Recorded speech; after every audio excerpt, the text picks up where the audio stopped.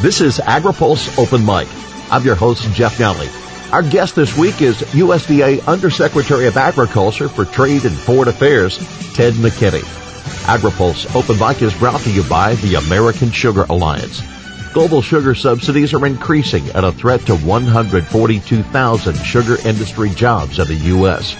Learn more about the American Sugar Alliance Zero for Zero sugar policy at sugaralliance.org.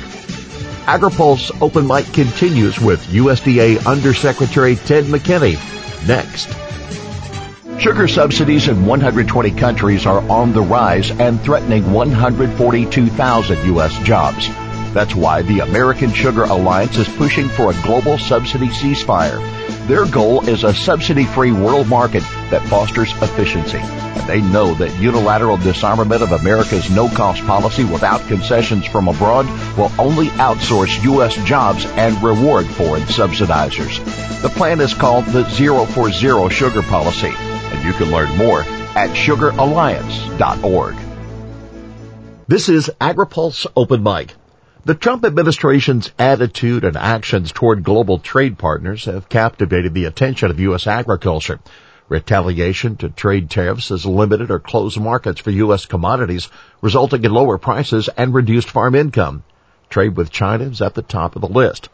USDA Undersecretary of Agriculture for Trade and Foreign Affairs, Ted McKinney, says the president isn't wrong to pursue better trade deals, and farmers weren't wrong to pursue global market opportunities, even if most of the growth came from a single country. I don't think anybody intentionally went into a situation where all the eggs or many of the eggs were in one basket. So let's just admit that front up. I mean, I think of our sorghum producers. My gosh, they saw a market opportunity and they took it.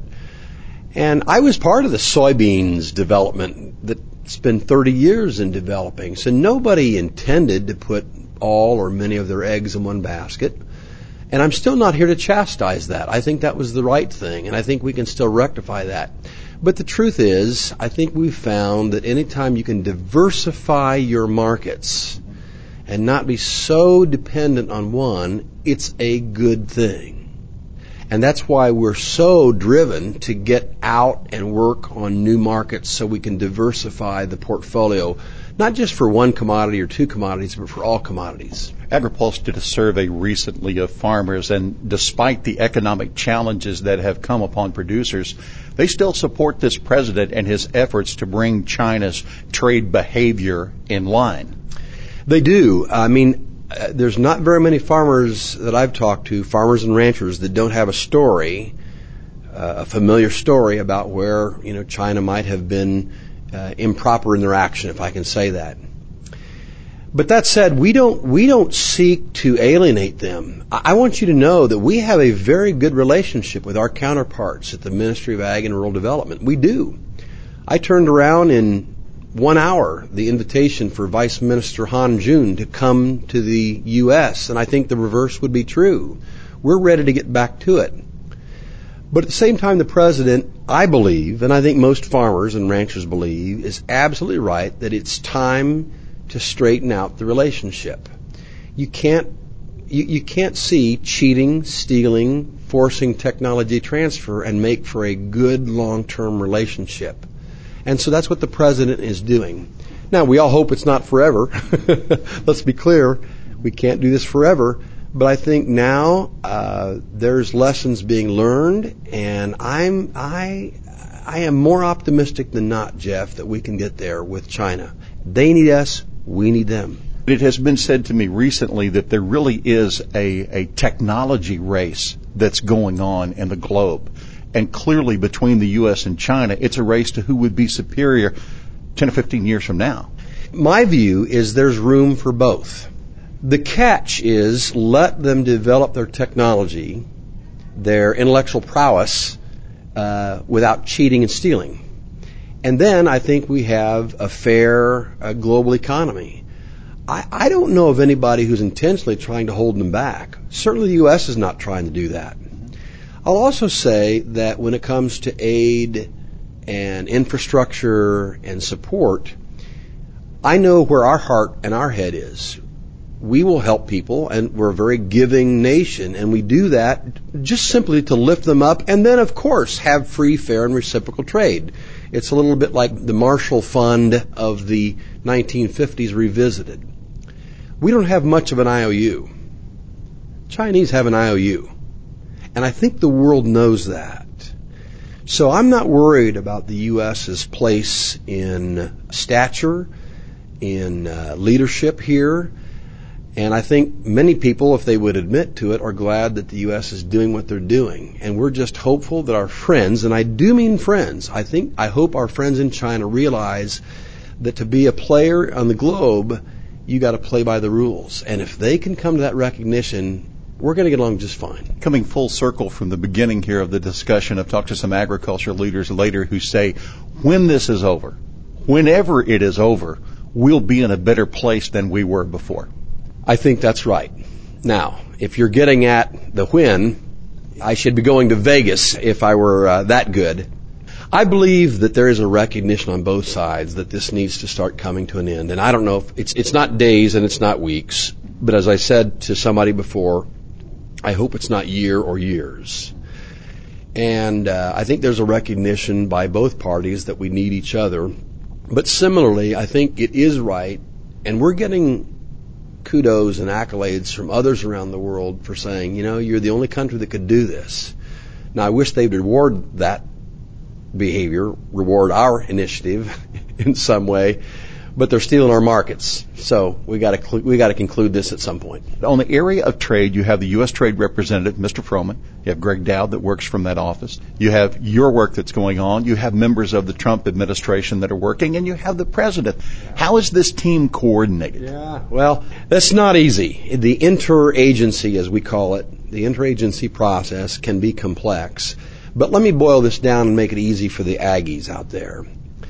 It's really USTR with my friend Greg Dowd and his team, and we at USDA. We're the ones that most folks, I hope all folks, but most folks look to when it comes to ag issues. Now, Commerce has a role, Treasury has a role, a lot of people have a role, but I think if they recognize the need to really get at the details and the nuances of agriculture, they're going to come to our two.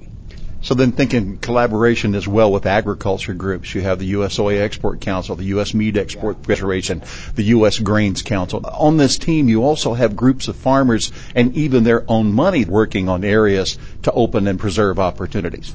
Oh, yeah. So beyond just Greg and me or USTR and USDA working together, you've got the commodity groups, and I cannot say enough. I mean, I've been on some of those trips. I said earlier here about soybeans. It is a partnership that is extraordinary, and I think the best example is the Market Access Program or the Foreign Market Development, MAP and FMD, which are funds allocated by Congress. And I have yet to hear a member of Congress that doesn't lift that up as a great example of how government and private industry can and should come together. It is a dream team. Sometimes the taxpayer dollars are returned 5, 15, 25 to 1. Not bad. So we're going to keep doing that. Now it's dependent on the Farm Bill. We're waiting on that to come around. But I'm optimistic. And so if we do those right, and I would throw on top of that the mitigation program, the $12 billion, we just, November 2, got all of the applications in for the extra tranche, the $200 million for that. And we're excited. We love what we see in terms of the creativity, the desire to get into new markets or markets that we haven't been into for quite, into such depth. And so I think we could be at an interesting turning point. And so call me an optimist, but I think we can get there. Can you describe some of the applications that you've seen and those that appear opportunistic for you? Yeah. Well, I won't get into specific ones, but we asked for 3 things from them. We said, be creative. This is your chance to really be creative. Secondly, we said, we respect that there may need to be some request on your part to dedicate funds to countries where there might have been some rift, and we've got to lift them back up. And I think Canada and Mexico might be good examples. But we did say, if you don't have some good portion of that to markets where we just haven't invested enough dollars, you might have been there, but not enough, then you're probably not going to get very much. And so they've honored that. And so this is our chance to diversify our marketplace, much like a market portfolio, a 401k, whatever it might be. So, yeah, we're seeing creativity. We're seeing some collaboration amongst groups. I mean, most folks know that soy meal usually goes to pork, poultry, the critters. And so there's some of the collaboration that we've seen. And so we're excited. Now, the request for funds is like 3x what we have available. So there will be a paring down, but I think everybody knew that was coming. When is the period of time that those would be granted and the checks would be written and actually the wheels turn? January. I'd like to say early January, but there's so many and it's so complex, it might take a little bit into January. But in January, we will make the grants, make the announcements, and get on with business. President Trump has certainly been first to show support for the legal pad agreement, the handshake agreement, if you will, of the USMCA. But Mr. Portman, former trade representative, now senator, and some others have said that as long as these tariffs are in place, it'll be hard to pass the USMCA through Congress. So what would be the process, whether you're involved or it's another member of this team, what's the process for removing those tariffs on metals to actually allow free trade to resume? Yeah. Well, there's several scenarios. I mean, one is just simply they go away. I don't sense that's where the president is. He is clearly trying to, in some way, rebuild the U.S. steel and aluminum market. And that's not an overnight kind of thing. What I sense, what I hear, is a desire to assign some quotas to different countries. And I can understand why that wouldn't be a wildly popular thing, You want to let market forces work. Every country thinks that they are more efficient, better quality, lower cost than the next one. But it may come to that. I don't have the answer, but I do know the White House is very driven to find a solution, particularly with Mexico and Canada. And as other countries come along, maybe that same principle, that same model can be applied to them. Is there a concern that these tariffs stay in place long enough that the U.S. begins to erode that market share that has been in place for so long, aka Latin America, Mexico, our trade with consistent partners? Yeah. I think that risk is very real, and that's why I'm enthused that the White House is driving so hard to try to rectify that. Now, I think the rectifying or the remediation is as countries come in line and demonstrate free, fair, and reciprocal trade. I think Mexico and Canada with USMCA or NAFTA Point 2 is there, but I'm not sure others are. But I think we're going to get there. I don't think there's a desire just to permanently employ the tariff tactic. At least I hope not. The White House has suggested bilateral trade with Japan. That's music to a number in agriculture's ears. Also the EU, the Philippines, and the UK. What's the prize with the Japanese? What will they want from us? What do we want from them? Well, I don't want to be overly simplistic. I think the Japanese would love for us just to say, TPP is it. Thank you very much. Let's make a deal. And it's not quite that simple. In ag, it may be. In other aspects, autos, for example, it may not be. So we're going to engage, and you should know that the relationship between the U.S. and Japan is stellar. I was in the ambassador's residence in Tokyo when they announced and introduced the new ambassador to the U.S. It was warm, almost effusive. There is a very deep and trusting relationship between our two. I understand why our friends in Japan are a little upset, but elections occur, things change. So we're thrilled that they've agreed to come to the table and negotiate, and we'll just have to see how that goes. But the Japanese market is a very important one. We to them and they to us. You heard me before talk about trade as a two-way street, and it better well be a two-way street, and it is with Japan. I recall the challenge of trade between the European Union and the U.S. all the way back to the GATT trade accord. but yet now we're talking about a bilateral relationship. Is it fair to be optimistic about that, or just another effort and futility of talking about things that we're not going to do and they're not going to do? I'm always an optimist, Jeff. This one is difficult. And I'll start by saying the relationship between the EU and the U.S. is still very strong. I mean, we've been through world wars together. I mean, NATO, so many things that draw us together. But without going into detail, I've had 2 meetings the last 2 days with some significant emissaries from the European Union. And we've been very honest and direct that we love them. We do. We love them. We want to do trade more than they can ever imagine.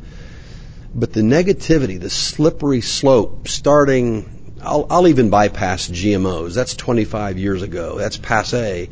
But the European Court of Justice opinion on gene editing, there's still a chance to fix that.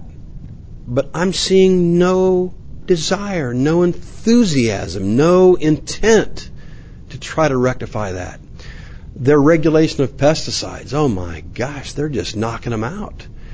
And so it is not going to be easy. I'll tell you what we're sharing with them. I think there's this desire for addressing what they and we call the low-hanging fruit between now and December. I don't know what that is, but if it's there, we'll find it. But it absolutely has to be with a commitment that we're going to get to a more comprehensive agreement that includes ag. I think they've learned that they can't just buy a lot of good soybeans and corn and feel like they've done their job. No way, no how. This is comprehensive. And it's going to be tough because there's the order pad, yes, I will buy XYZ, and it's also the non-tariff issues, GMOs, gene editing, antibiotics, et cetera, It's going to be tough. The EU has begun to purchase a lot more U.S. soy, but is there an agreement on paper? No, I think they understandably, and I understand that, would like to say that their purchases of corn and soy would be part of that agreement. We've said thank you and thank you again, and we mean that, but we can't let market forces and a very low and inexpensive price be their way of saying they've kept their end of the deal. No way. But we are going to engage with them, and I'm enthused about that. I am enthused, but it is going to be tough sledding all the way. You're back home from Africa. You didn't go alone. You took industry with you. What's promising about Africa? What regions in Africa, what about their economic structure and their populous structure makes this an area that you want to visit and invest time? Yeah, so the Ag Trade Mission was to South Africa, specifically Johannesburg and then Cape Town. We had about 35 businesses that wanted to go sell, but also some of them bought. And we had 11 countries from southern region of Africa come down and be part of the exchange. So it was really southern Africa. It just happened to be hosted in South Africa. My observations are that though they are the anchor of Africa, certainly the southern two-thirds of Africa, in many ways they're still a developing country. And with that comes the inherent habit, knee-jerk reaction of throwing a tariff up.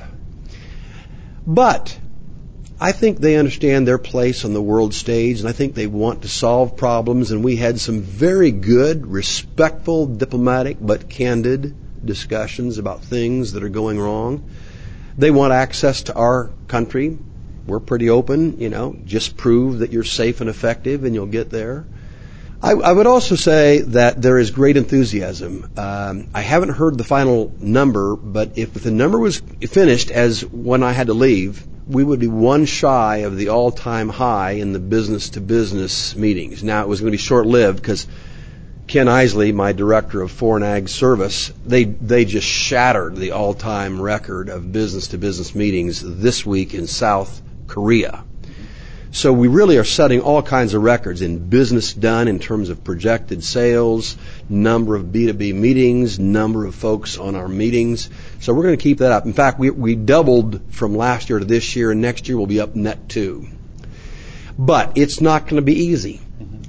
I will say this, though, and I mean this from the head and the heart. the fact that we finally have some leverage, folks know that we have a president that means what he says. Folks are taking notice. They can't just put up the old football forearm and say, no, you can't bring your fruit in. No, that biotech, no. They have to really deal with that. And it's true. And we're seeing it country after country. It's uncomfortable at times. It most certainly is uncomfortable. But I think we're in a good place now where we're trying to straighten out some trade around the world. Some of it minor, smaller, more minuscule. Some of it, like China, major. But I think we're getting there. Now I'd like to peer into the Ted McKinney crystal ball, if I can. The agriculture community, the financial community, governments are fixated on a dinner that will take place in Buenos Aires between two presidents. What's on the table at that meeting? What happens if they're successful, and what happens if they're not? I'd like to think our president would call me every morning to see what I thought about world trade, but he doesn't. I wouldn't set expectations too high. I think it is incredibly valuable that he called President Xi in the last week. I think it's incredibly important that they are meeting in Argentina. I cannot understate that. But I would not want people to think that they will come away with that with a nice deal, language, tie the bow, and say, all's well, we're back into the sales business. These are a series of steps. I hope that out of that comes the commitment that we're going to start talking again. But Jeff, I got to tell you, the one thing we haven't heard from them yet, we've got to hear from them. They're going to quit stealing our stuff, and they're going to quit forcing technology transfer. When we hear that, I think there's a green light. Ted McKinney, you're a world traveler on your way to 1,000,000 miles, and we want to thank you for taking time to spend with us here on Open Mic. It's Open Mic. You have the last word.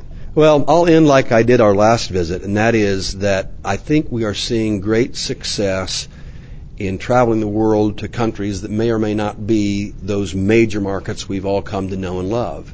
That's not to say we're vacating those. I mean, look, USMCA has got us back in the game in a good way with Mexico and Canada. You heard me say we want to get back to business with China.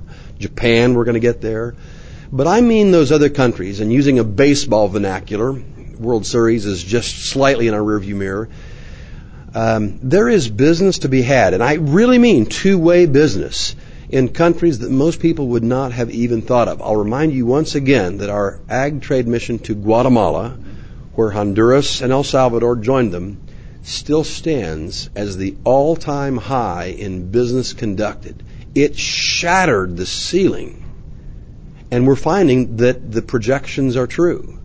So if our good friends through the Central America Free Trade Agreement in Guatemala, El Salvador, and Honduras can help set new records, and we to them, we bought a lot too, then that tells me that diversifying our portfolio is exactly the right strategy, and we're going to stay with it. Our thanks to USDA Undersecretary of Agriculture for Trade and Foreign Affairs, Ted McKinney, our guest this week on Open Mic. AgriPulse Open Mic is brought to you by the American Sugar Alliance. Global sugar subsidies are increasing and a threat to 142,000 sugar industry jobs in the U.S. Learn more about the American Sugar Alliance Zero for Zero sugar policy at sugaralliance.org. For AgriPulse, I'm Jeff Nally.